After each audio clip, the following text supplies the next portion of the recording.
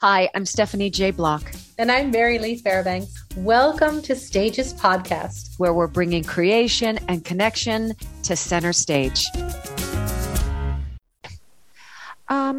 Beautiful women. I don't see an invitation. Did it go to Marco Polo? Now we need to become like a little... like a group. I don't know how to do that. How do we group us together? Saren, figure it out. I'm figuring it out right now. Start a group. Oh, I did it. You did? I did. Check it. Check it. Smarty. I know we're here. I just did it. Guys. Okay, so I just sent it to the wrong person. Now we're a club. Saren Cho left the group. What? Saren? I'm still here, I think. At the top. Look, this is the podcast. Reactions to technology.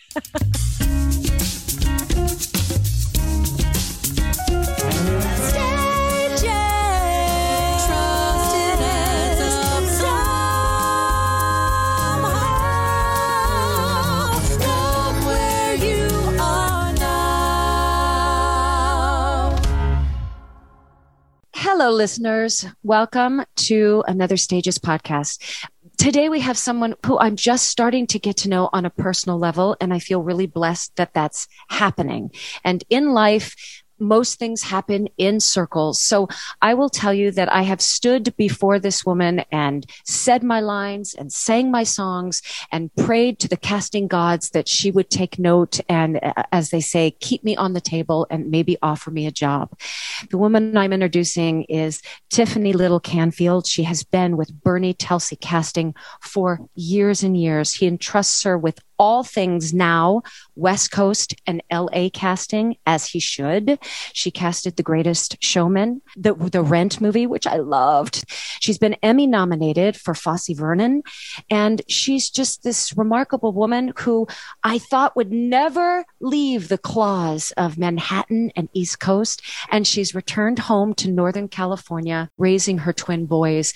And she has spoken so much to the different stages of life. And it resonated with me in such a way that I wanted her to share that knowledge and her experience. Please welcome Tiffany Canfield. Tiffany Canfield to stage, please. Tiffany, to the stage. Hello. Hello. Thanks for having me. Good to see you.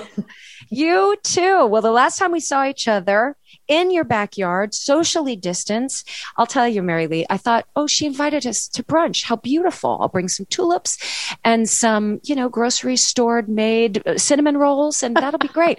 And I get there and it is fine china and beautiful linens and fresh flowers sit at the table and delectable pork and asparagus. I mean, it just was, don't underestimate this woman is what I'm telling you.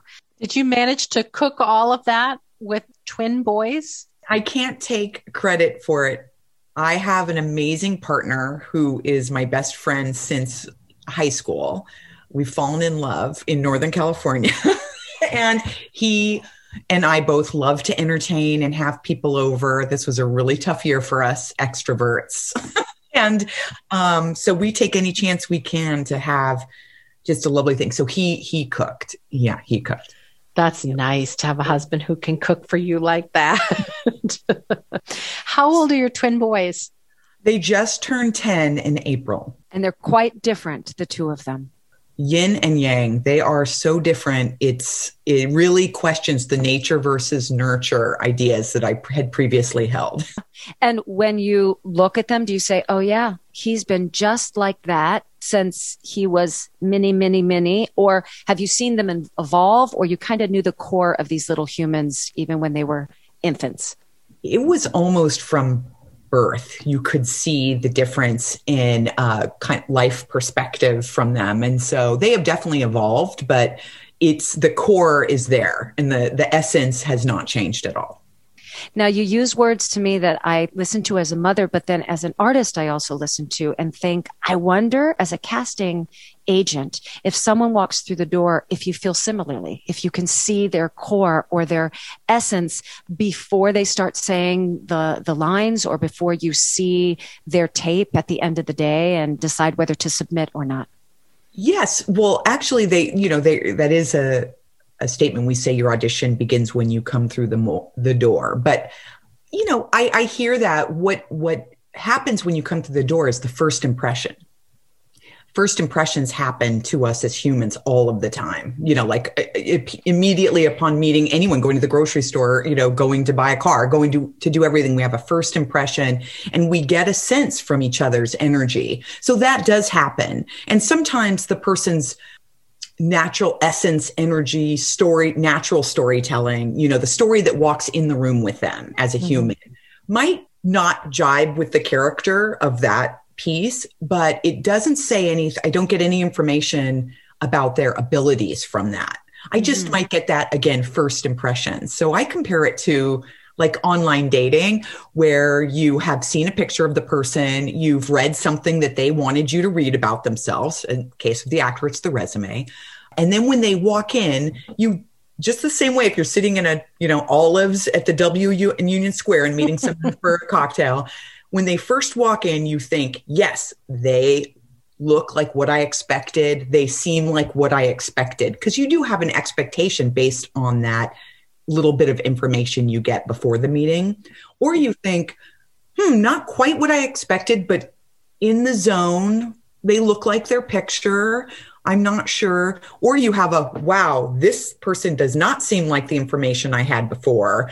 I'm not sure how this is going to go. I'm not sure if they're right, in the dating metaphor for me or for the casting for the part.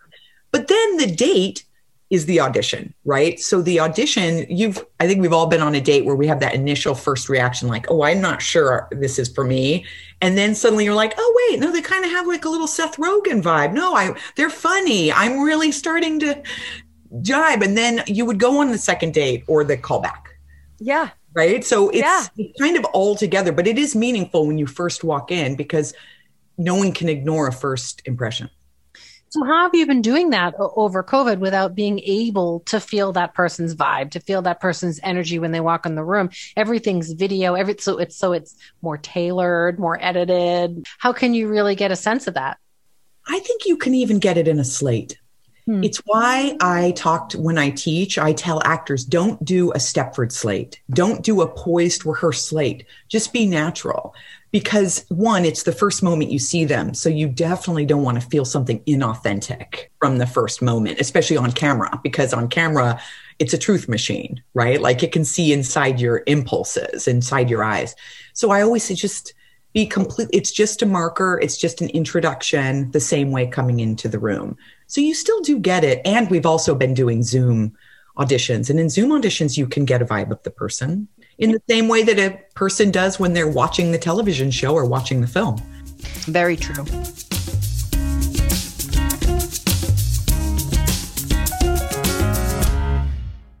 How long have you been casting?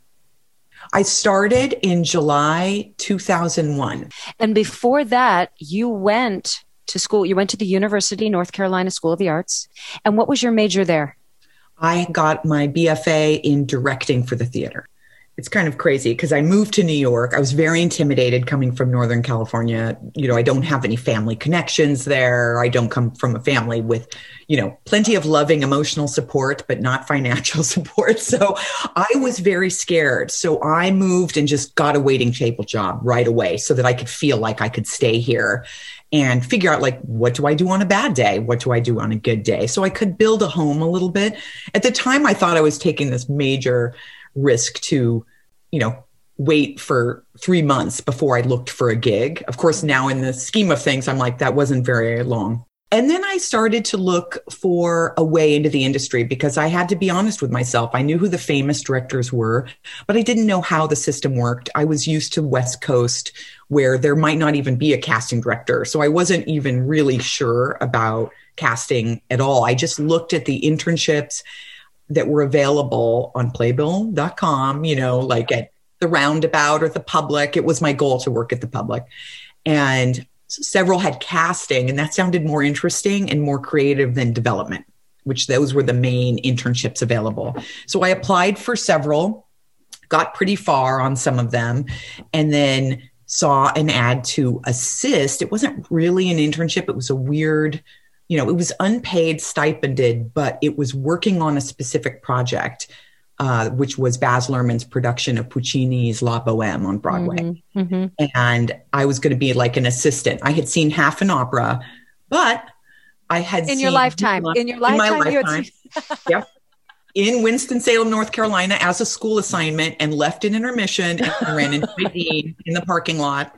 So I was totally caught. And so, but I had seen Moulin Rouge 7 times in the theater. So I thought, let them tell me no. So I sent, I applied for that, and I ended up getting that. And that was and it was at Bernie Telsey Casting, working with the casting director, Heidi Marshall. And the two of us just jumped right in. It was just us two and an intern. And I was like, who knew this was a job? I really fell in love. So do you ever still think about getting into directing, or this was it? I loved it. I thought I might do what Heidi did, because what happened with Boheme is Heidi and I were working on it. And then Baz actually hired Heidi as his associate director for the project. So she transitioned before the casting was done. She went to work with Baz, and I took over casting the show. And so we still worked together, but in different roles. And I thought, I'll do what Heidi did. I'll do this, and then I'll develop a relationship with a director I really respect, and then I will go there. And then when I felt that I had made that connection, I realized I like this role because I love the multitasking aspect of it. Switching my filter, as it were, from a TV series to a film to a musical to a, play with Richard Jones, to an opera. Like, I really enjoy that. And I know that for directing, so much is like diving into one project and one text for potentially multiple years. I just don't know if that's my journey. Are you like that in other aspects of your life? Do you want to redecorate your house all the time? Do you find you get bored if you stay in one place too long? Are you like that always? I love change. I love spontaneity. That was one of the hardest things about leaving New York. New York was, again, as soon as I got there, it was like, where have you been all my life? Like, I love that energy. I love change.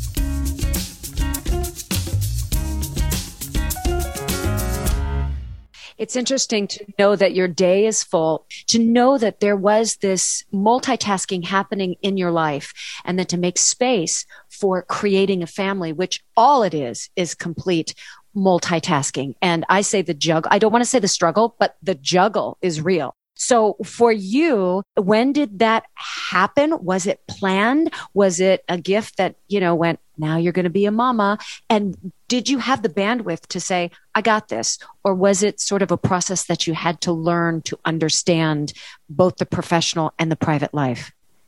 It was actually a funny story, because I knew I wanted children. I was living that workaholic New York life where I lived with my brother who had moved out in 2003. We had so much fun. He gets sports tickets, I get theater tickets. We had a fabulous, amazing 30s. And then in my early, 33, 34, I was like, wait a minute, when am I going to have a baby? And I could not meet a man. If I got a plane, I'd meet someone, but I would never meet anyone in New York. And I decided, I'm going to have a baby on my own. So I actually went through just artificial insemination. I didn't do the whole IVF thing, but just artificial insemination. And on my second try, when I wanted to get to the airport, because I was casting a film in Miami and had to fly, and I felt like the wait was too long at the clinic. And so as soon as they finished, I sat up, and the nurses had to remind me to lay down and relax for 10 minutes. I thought, maybe this is not a great idea. Right. I don't have time to marinate. I gotta go. Did not take 10 minutes to listen to a Beatles song and hopefully impregnate myself. I maybe should rethink this. And so I kind of went, let's shelve that idea. And then I met actually my brother's friend at Thanksgiving at my house. We had a Friendsgiving, and I met my kid's dad. And he's much younger than me. So I was not interested, because I thought he, wasn't ready for what I wanted, which was kids and, stuff. But he told me, he was like, in all of human history, a man of 25 wants to get married and have children. That's actually normal everywhere except in New York. So he was like, that is what I want. So I said, okay, well, so we got together, and then I sort of early on, we knew what we wanted, and I thought it might require the magic of science, because I was by this point 36 and never had accidentally been pregnant or anything. So I thought, let's get started. First try pregnancy. Wow. Not any science, just first, I might be ovulating this month. And little known fact for all the people listening, if you wait, your chances of having twins naturally goes up. I don't think people realize that. Did you have twins in your family, or did your husband, or? No, your chances, you start to naturally hyperovulate. When you hyperovulate, it means create 2 eggs a month. It happens. Like, look in a lot of families that have many, many children. Often towards the end, they have a pair of twins because it's your body, it's biological. I had my son I was 39 when I had him. And if I had had twins, I would not have survived the whole process. I think that, but honestly, I think it's surprising. Well, I also had Bo, who was just out of grad school. And so our whole plan was I would work and he would be the primary caregiver. So it actually kind of just set up, Stephanie, to talk about that juggle. We really kind of had a weirdly traditional, just role reversal lifestyle those first couple of years. We're kind of told and groomed that you can have everything as a woman. You can, just not all at the same time. And I remember having brunch with you and looking at you and driving home with Sebastian and saying, she has made choices in her life that has allowed it, that she has all of it at the same time, at least from the outside looking in. And I feel like you crafted that life for yourself. And I think that is something we are trying to put out into the world, that, yes, be in the moment. Yes, stop and take stock in all of the beauty around you now. But there is great charge and great blessings when you say, I'm not going to necessarily manipulate, but I am going to plan, and I'm going to work toward, and I'm going to live in truth, going toward what I want.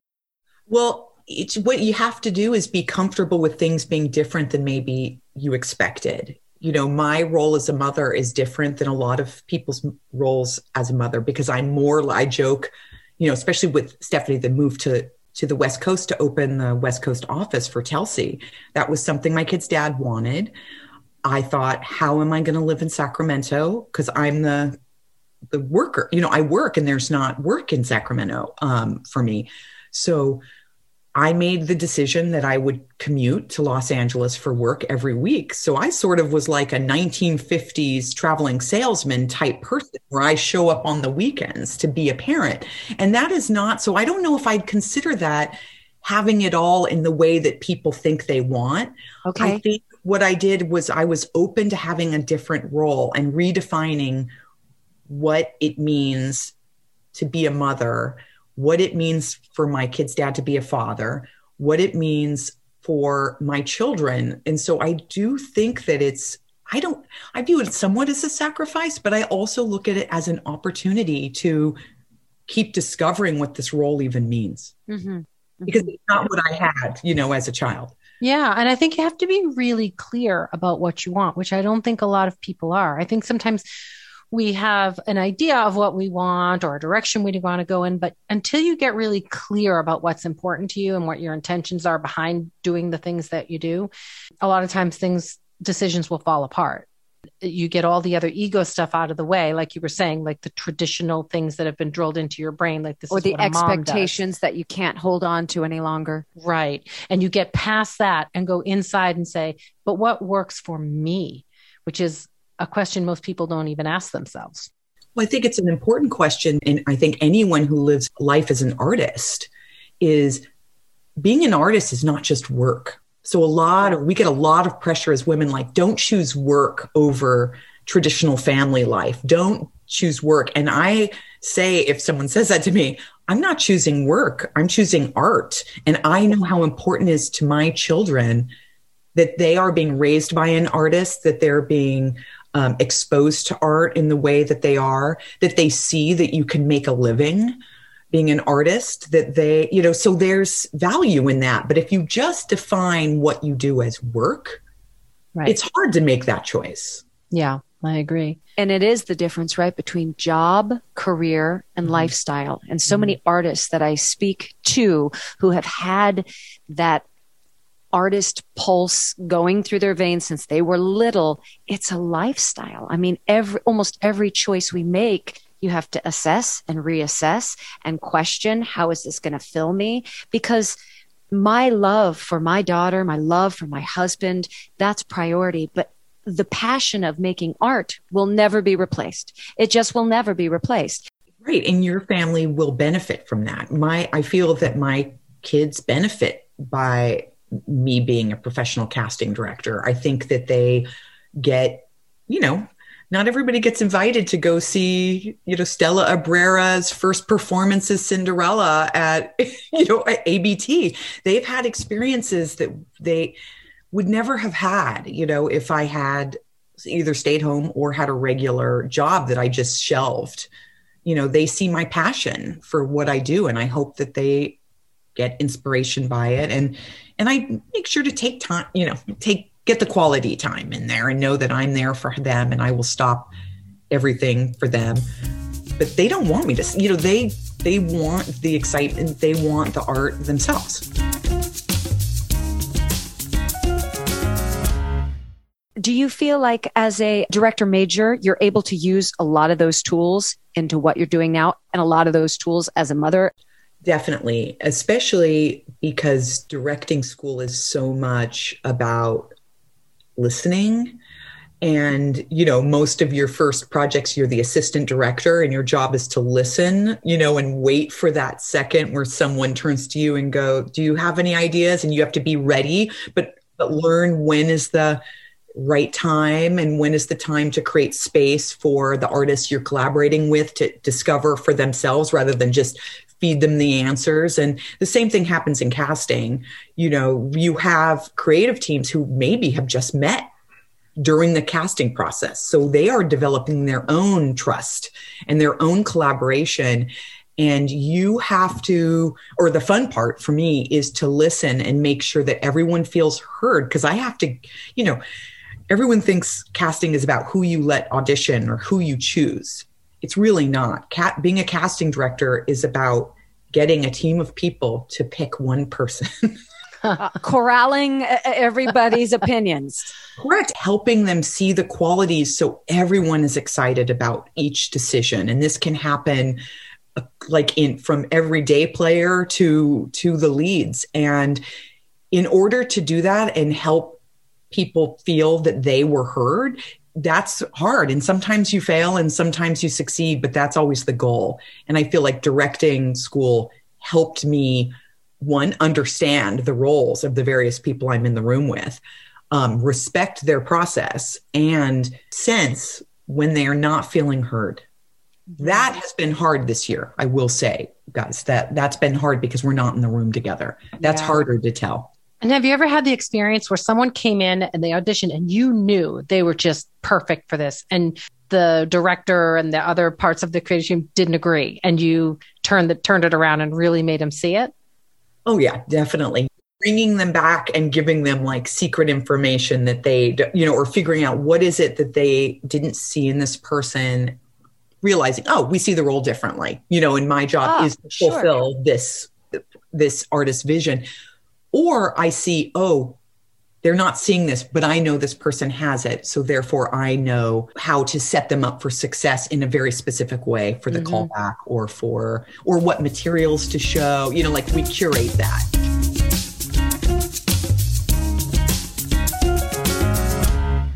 In this industry or your directorial class from North Carolina, what was the ratio between men and women? And even still today in the casting industry, what does that look like? Well, the casting industry is an outlier because women, it was started by women. Marion Doherty was the first casting director, and it is a historically women-filled, female-led industry. Some people believe that is why we don't enjoy the same benefits as some of our, above the line peers, but we are working to change that. But no, it's actually quite female friendly. industry. School of the Arts was 2 seniors. The year I was there, 2 seniors and 2 juniors, because it's you have to go to the acting school and then your focus changes in your junior and senior year. And I would say, well, it was 50-50. We had a male and female director as senior. And even to this day at School of the Arts, they really look for women in the directing program. That's fantastic. And to know that you're behind the camera or behind the table and you can actually articulate direction to an actor because you have worn the hat as actor and director and you're an extrovert, it kind of seems like the job was tailor-made just for you. It felt like a natural, as soon as it was like, where have you been all my life? The first time I started being in the room with actor or opera singers and teaching them basic Stanislavski technique, because that was sort of, and it became clear to me, that's why I think Heidi hired me, was even though I didn't have the opera experience, I had research experience, because directing school is also all research, and comfortable in the room working with performers. Do you feel coming home has kind of slowed your internal metronome, or you just have that innately? Talk about nature versus nurture, going back to that. Yeah. Has being in this space slowed that metronome a little bit, or no, you were born to constantly work at a certain pitch? It slowed it naturally, because it's just not, the people who want to engage at that kind of energy level are not around. I can't tell, Stephanie, if it's like a natural or it's just like aging. I don't know. I don't know if it's nature versus nurture. I don't know if there were things going on that I'd be fully engaged, or it's also the pandemic year. So I feel like Right. I've certainly gotten used to working from home, and maybe when I now go back to Los Angeles every week, it might feel more exhausting. Before, people used to think, how do you do this? And I'd think, I get up, I get in an Uber, I go to Sacramento Airport. Like, it's not actually that hard. I'd rather do that than live in Pasadena and work every day in Beverly Hills. Yeah. With the traffic. That's 3 hours in the car and traffic. That commute is no joke. Yeah. I missed a play. That I cast because of the you're stuck in I traffic. left at like 5:30 for a play at 8:00 and missed it. COVID is kind of that way. I feel like I've been stuck on the 405 a little bit. And, every now and then you see a glimpse where you can change a lane, but to get to that destination, you don't know. You're getting all sorts of different updates from your GPS, but it's not accurate, so yep, I've been stuck on the 405 for about 14 months now, people. Yes, it is. I think it is the big stop, and you have to reckon with your values, with everything. Can I ask, what top 3 things did you learn about yourself during this pause? I learned that it's crucial that your partner is your friend, because I have to say I'm so lucky to be with Jordan, where we have so much fun. We probably have too much fun. Wonderful. He's wonderful. He's great. I think that I learned, I might get a little bit emotional, that I work with one of the greatest human beings, I think, in the industry, Bernie Telsey. I think he is a constant inspiration. If you guys think I have a lot of energy, I have like 1/25th of Bernie's energy. And he is so supportive, kind, and just the greatest person. And I also learned that it's really important for me, for my work, to actively put time in with working with the New York office together in conjunction. That's something we learned how to do because of the technology, and we're not going to lose it. I think we're more, I love to see my West Coast hires collaborating. I loved collaborating. I did an entire TV series with an associate in New York that I had never worked with. And that cohesion of those different people it's how I want to work moving forward. It is so interesting that the 3 examples you gave us were all about relationships in a time that could be defined as isolating and, kind of releasing a lot. And all 3 of yours were in regards to relationship. I find that so interesting and beautiful. I think relationship is the most important thing people sometimes say like, what's your mantra or what is your, like, what's your goal or intention in life? Mm-hmm. And I think it's about adding people. For me, I want to add people to my life. So even my kid's dad, our relationship didn't work out. We're still very close friends. We spent Mother's Day together. He's about to get remarried to one of my dearest friends. Like, we are all a village. I'm the same. My mother and stepmother are BFFs and travel the world together. Like, I don't think we have to let change, trauma, like, define relationships. You can build, you can learn, you can grow, your relationship can change and still have value. I think it's a very, very dark situation. Like, something very, very dark has to happen for me to not be able to come back to the table to say, let's fix this. When you're shifting your relationship with someone, so let's say you were close with someone and it wasn't a dark circumstance, but it was enough to give you pause. How do you create new boundaries, and what sort of stuff are relationship enders for you? And what do you look for when you meet someone in order to say, okay, I'll let them in my life? Well, one, I when I meet someone, engagement, I don't love small talk, as you might be able to tell. I want to get in there. I want to get into the humanity, the interesting points of view, opinions. I'm not afraid of someone's opinion. I embrace a different point of view. So I think the door's pretty open for me. Again, I feel successful every time I've added someone to my life. So that feels true to me. In terms of conflict or something really bad, I definitely feel protective if someone does something to someone I really care about. That's probably the biggest issue. But I think I will always come to the table. I think I will come to the table because sometimes, you guys, I'm going to be on curiosity. Why would they do that?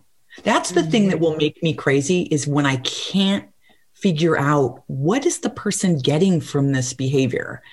And then I'm fascinated. I can become a little obsessed, where I'm like, I want to hear. I don't want to be a gossipy person, but I think there's a way that gossip can be more stories. They're like, what are they? I want to know so that I can understand and repair.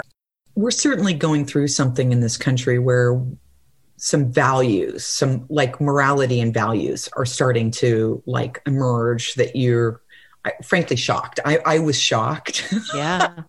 So that is I think I still would be willing to talk to someone because I want to know, but there is a little bit of judgment there for me because I just don't understand where they're coming from, and I just am trying to understand. And that is some members of my family.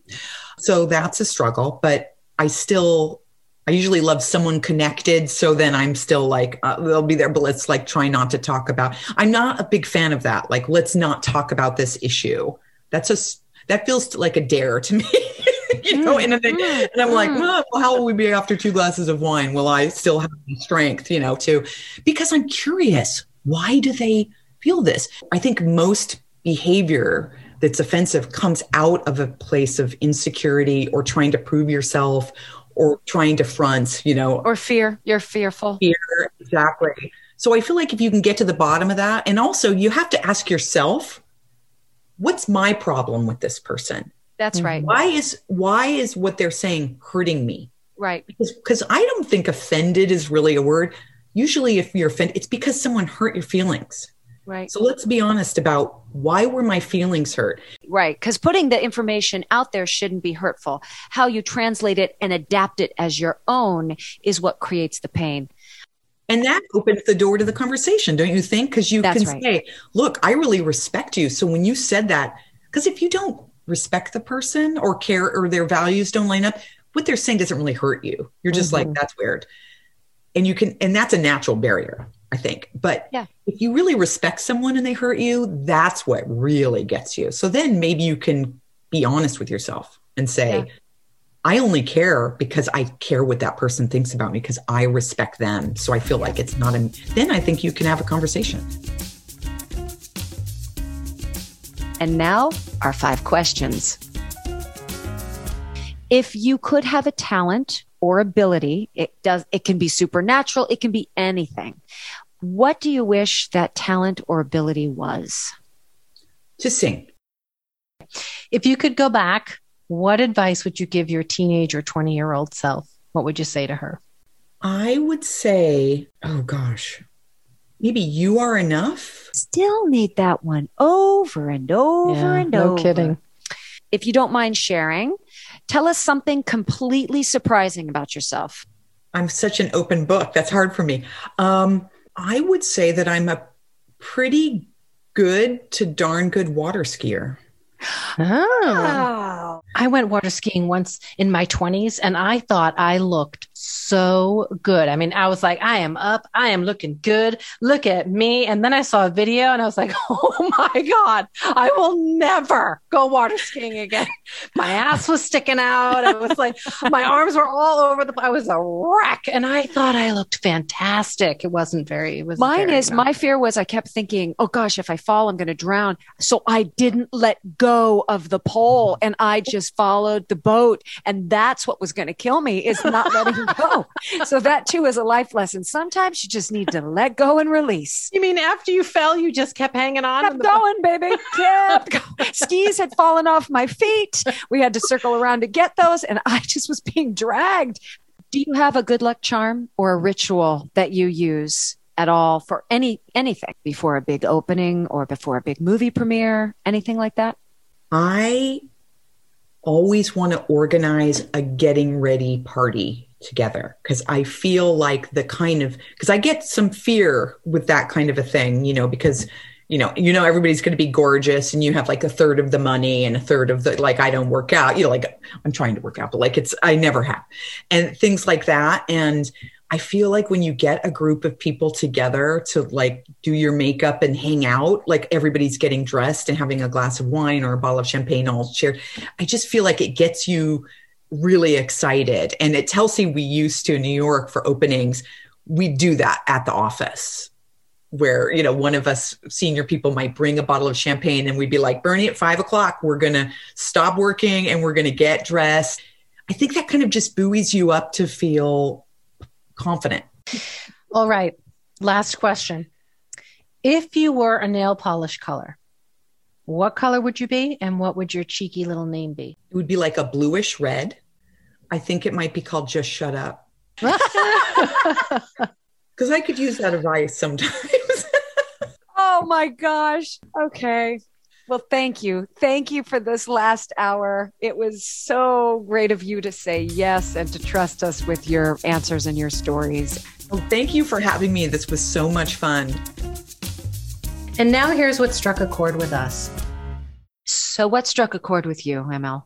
Well, what I found really interesting about her there were a couple of things, but I like how she defines things for herself. She is really not easily influenced by cultural norms. Like she just decided, this is how I'm going to do motherhood. This is how I'm going to do my career. And I really admire that in a person because I think I'm more influenced by cultural norms. And I don't know if it's a generational thing because I don't know how old she is, but I kind of wish we got into asking her more about her childhood and her family because I'm really curious. What kind of a household did she grow up in that made her such an independent thinker about her life? And the other thing that really struck me was when she talked about how she likes disagreeing with people because she sees it as a dare to go in deep and figure out how they think. And I'm not like that. When I disagree with someone, I back way off. I get very nervous. I don't like confrontation. I don't want to argue. I want everybody to get along. I'm the fix-it girl. And that was my role in my household. When people would yell or scream or argue, I was, I'll fix it. I'll fix it. I'll fix it. And I was the fix-it girl. So for me to see that as a dare to go deep, I think is remarkable because I don't possess that. There was a real freedom to the way she would speak to us. There was an ownership which was really admirable as a woman to listen to her. And like you said, she made decisions. She made choices that she knew it was going to frame her life in a certain way. And regardless of how it looked from the outside in, she kept using the words, flipping the expectation. No, I can have everything I want at the same time.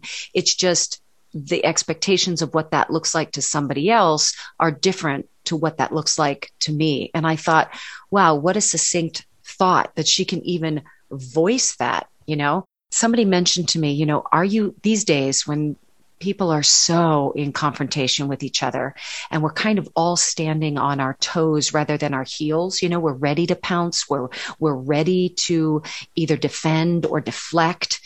It's, are we listening to each other with just wanting to understand, or are we listening to each other just wanting to respond? And she seems like someone who is truly listening to understand. And you can only do that. And I'm not saying that you're not comfortable with yourself. You're one of the most self-assured and comfortable people I've ever met. But there was something about her that she said, no, I will always bring people back to the table. I just want to have that discussion.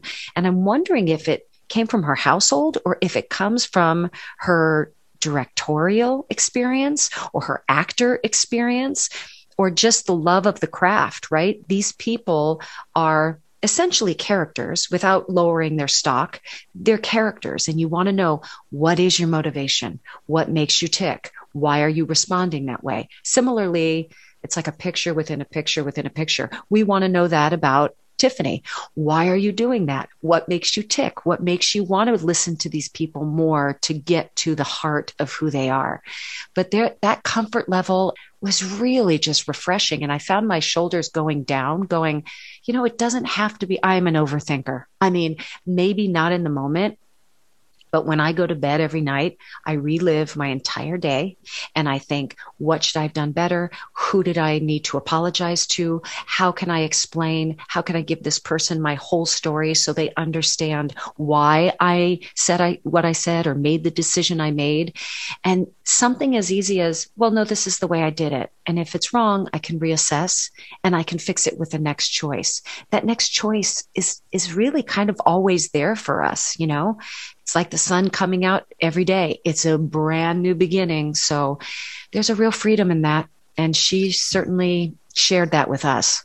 See, that's so interesting that that's how you respond, because your shoulders went down and you found this comfort in hearing her independent thought and her just self-determination. And mine didn't. Mine went up and I became very self-critical. Like, well, why can't you think for yourself like that? Why do you care what anybody thinks? And I start criticizing myself, listening to that really strong, really powerful woman, thinking, how can I be better? Isn't that so funny how different minds work? That is interesting. The whole shoulder scenario. I think we can all relate to what that feels like when your shoulders go up or down. But yeah, the manner with which she answered, just even with the 5 questions, what's a skill you wish you had? To sing. That was it. Period. Not going to elaborate, not going to apologize, not going to explain. Sing. Yeah. I've got to take a little bit more of that and just keep moving forward, knowing that if that wasn't exactly right in the moment, okay, this is how I'll respond, reflect, try to do better, and then move forward. Yeah. Strong lady. Yeah, she's in charge. That's what you call a lady boss. Tiffany Little Canfield, Lady Boss.